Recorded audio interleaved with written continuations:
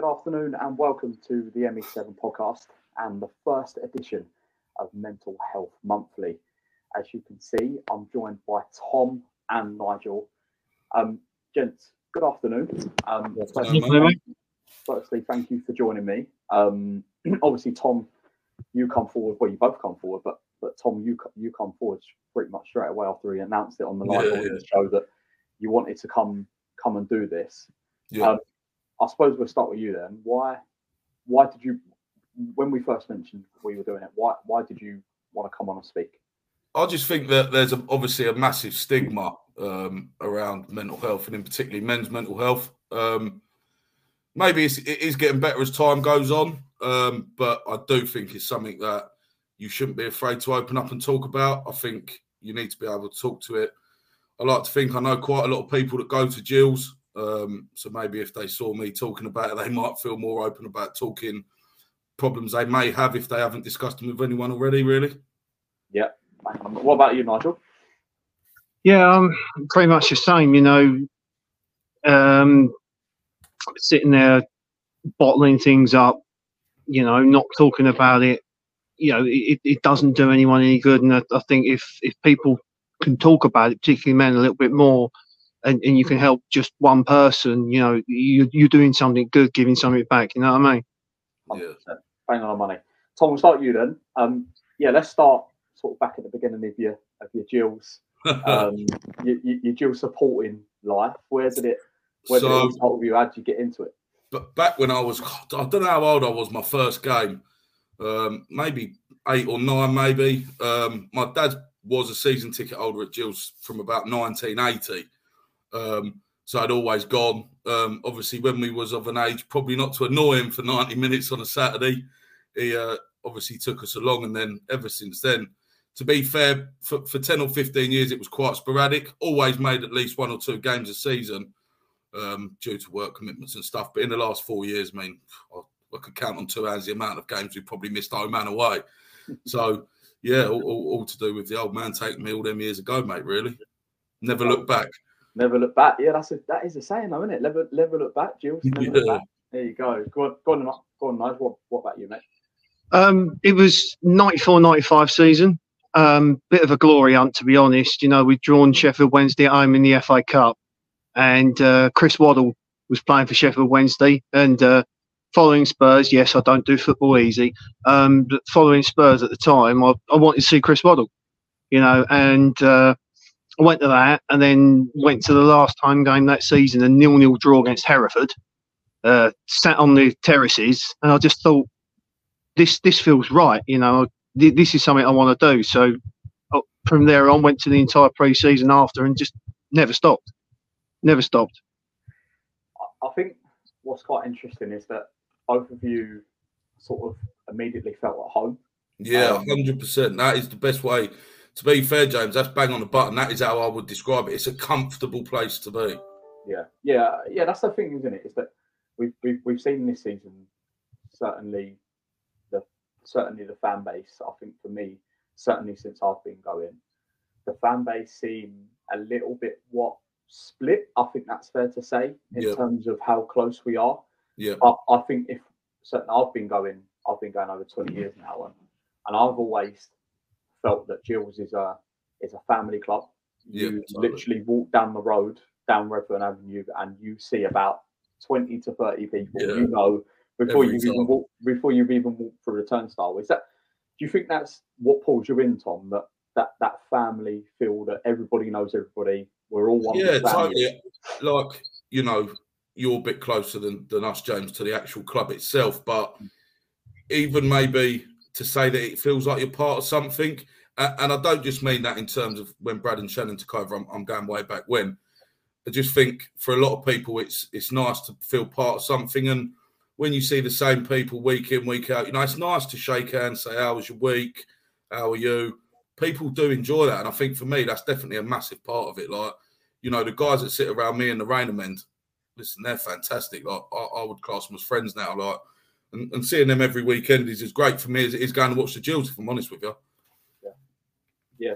I mean, Nigel, you sit like obviously directly behind me. Is that sort of a similar thing for you? Is that it's not only just the football. It's the social element of it as well.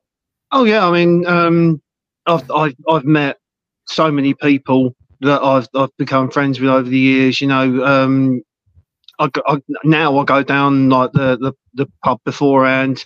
You know, have a couple of beers with a few lads that I used to set up the town in with. You know, we just instantly clicked, got talking, and we become really good mates. You know, and then there's the likes of yourself and other people. You just get to know faces, they get to know you, and you just chat and you get along, and yeah, it just feels like, you know, everybody's become part of your family.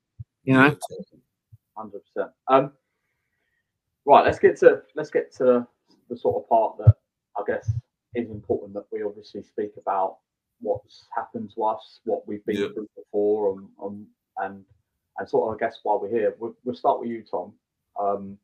I know obviously what what you've gone through and whatever else, but yeah, if you just want to of course, so, what basically you've gone through in terms of your mental health, definitely. Yeah, so obviously I mentioned before, like, I used to go to football with my dad, you know, every weekend, you know, most boys probably say dad's one of your closest friends. And in August of 2022, my dad suddenly passed away. He had pneumonia, was in hospital for a couple of weeks, was let out, was home for a week. And then the following Friday had a cardiac arrest at home and passed away. Totally out of the blue, day before his 62nd birthday. I'm in a warehouse shifting parcels, just completely out of the blue. No one expected it. And you know, in terms of a mental health perspective, you know, I was certainly one of them people that sat there and thought, that will never be me. Like, I'm mentally strong enough. It won't affect me. And you know, for the short while after it, when all the commotion's going on and funerals and stuff, you know, your mind's distracted. And all of a sudden, in January of last year, so 2023, just hit me like a freight train. I was all over the place. I was having breakdowns. I was stood in the garden at night being sick. I was in hospital with blood pressure readings of 200 over 110, which, by the way, is very dangerous. Yeah. And physically, absolutely nothing wrong with me. All mental and all based on, you know, that incident. Obviously, in the end, diagnosed with anxiety, a little bit of depression, a little bit of PTSD. I'm not saying it was severe PTSD, but that's what the doctors told me. And you know, was given the pills that you think, well, I'm never going to take a pill for my mental health. What's that about? You know, I'm a bloke. That don't happen. But definitely did need them. Definitely a lot better now, 18 months down the line. But for me personally, it's just when it comes to mental health, you know, we all get bad moods and things like that. But it was the physical side effects that I personally experienced that you didn't realise your brain could probably cause. And I would hate for somebody else to be sat at home feeling the way I felt in them days. And I didn't say anything to anyone for a long time, James. And then it was just too apparent, you know, like I'd be laying in bed at night and my partner would be like, what are you doing? What's wrong with you? And eventually I couraged up to go to the doctors. It wasn't a case of not wanting to go. I didn't have the bollocks or to go, if I'm honest with you. So my one strongest piece of advice for anyone out there, like, go and speak to someone. And you know, in terms of the football club, if anyone sees me there on a Saturday afternoon and you need to talk, do not come up to me. I will sit and listen 100%. Because if I hadn't gone to the doctors that day and hadn't seen the nurses and stuff in hospital, and people hadn't listened to me, I'm not for 1 minute saying the worst would have come, but I can't tell you what would have happened because I felt that bad, if that makes sense. Wow. Yeah. Mate, I want to give you a round of applause. That was absolutely brilliant. Honestly, credit to you. Credit to you for getting through it. I know how hard it is. I know exactly what you've gone through. Yeah. So yeah, 100 bang on the money. I will come back to you and ask more questions. But yeah, Nigel, go on, mate. What? Yeah. Well,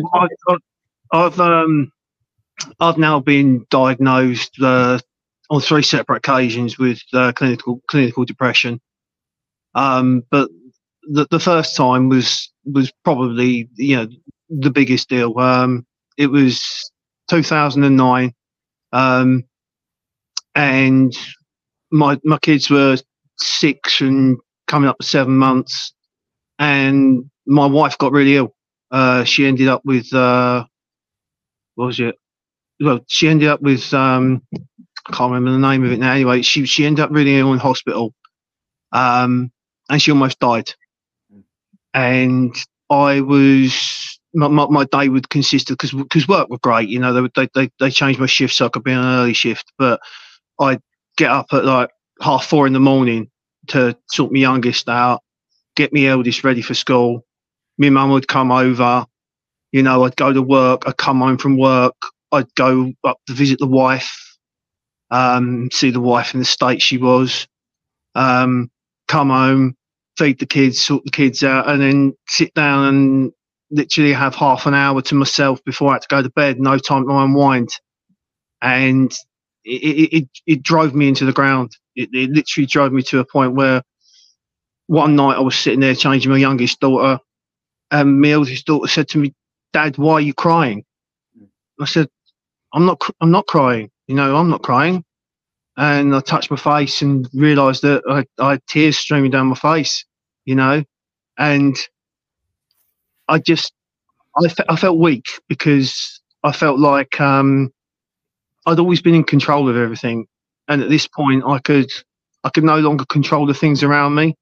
You know, everything's rushing by at 1,000 miles an hour, and I felt like I was running through tar, you know, and I thought I was the problem. And at one point I thought maybe the best thing to do was remove myself from the situation. I was the problem, you know. I couldn't handle it, couldn't cope. And if it hadn't been for my eldest at that moment, I think things might have been a lot different. Put it that way. Yeah, bang, mate. Honestly, but yeah, please. I think Tom will definitely say this, and other people listening, is that 100% no way were you the problem, and I'm sure that you did an absolute fantastic job bringing up those children as you've done, mate. So yeah, definitely. Yeah, Tom, I think I want to come back to you. Is that you mentioned about you felt that you'd left it a little bit too long in terms of speak, but you ended up speaking to the doctors. Yeah. Do you think that's what? Do you think things like this and counselling and everything else, and certainly you mentioned about the stigma in certainly men's mental health and football? Yeah. Do you think it does need to be spoken about much more than it is done because of things like you've gone through? Yeah, Joe, 1,000,000%. You know, I actually watched a thing the other day, and it was just one of the little TikTok reels or Instagram videos, and it said, at a father's funeral, the strongest person has to be the eldest son.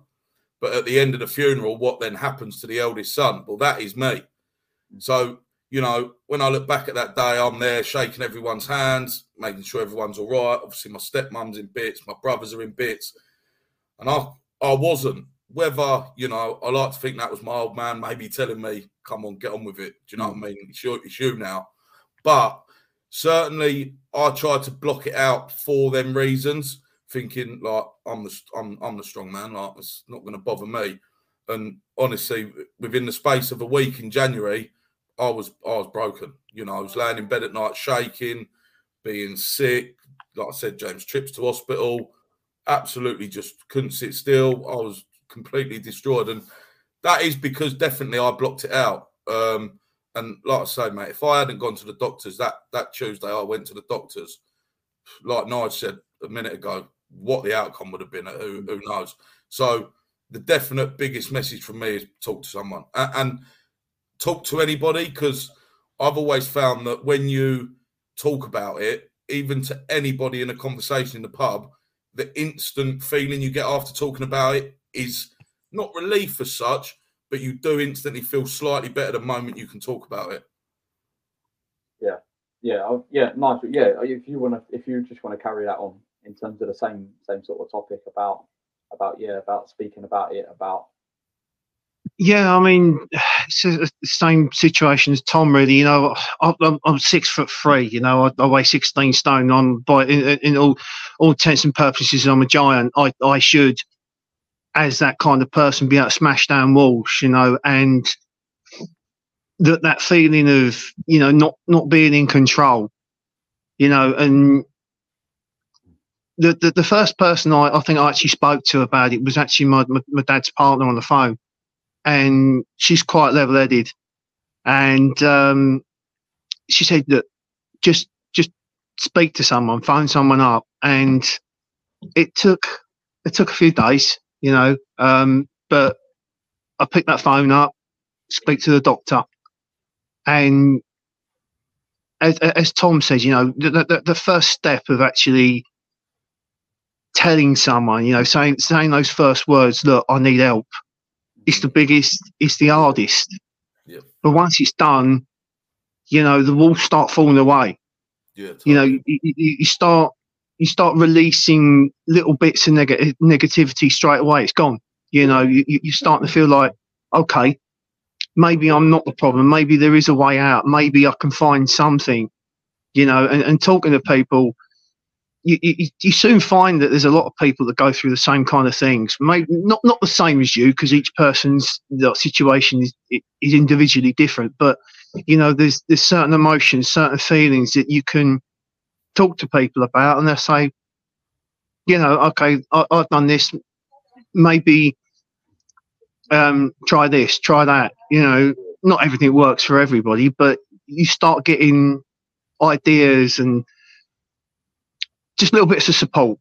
Yeah, you know, just not disconnecting yourself from the world is probably the biggest advice I would give anyone. You know, it's a perfect time to start maybe thinking about something you wanted to do, you know, a hobby or something, you know, where you just get out and see people, talk to people, or, you know, just get a bit of time for yourself, space to breathe, you know, because it's claustrophobic. The whole feeling just feels claustrophobic. It feels like you're choking on your own air, you know, and taking that first step and taking the first deep breath, it is the biggest step you'll ever make. Yeah, I totally agree with that. Nice, to be fair. Yeah. You mentioned about seeing people and things like that. I think,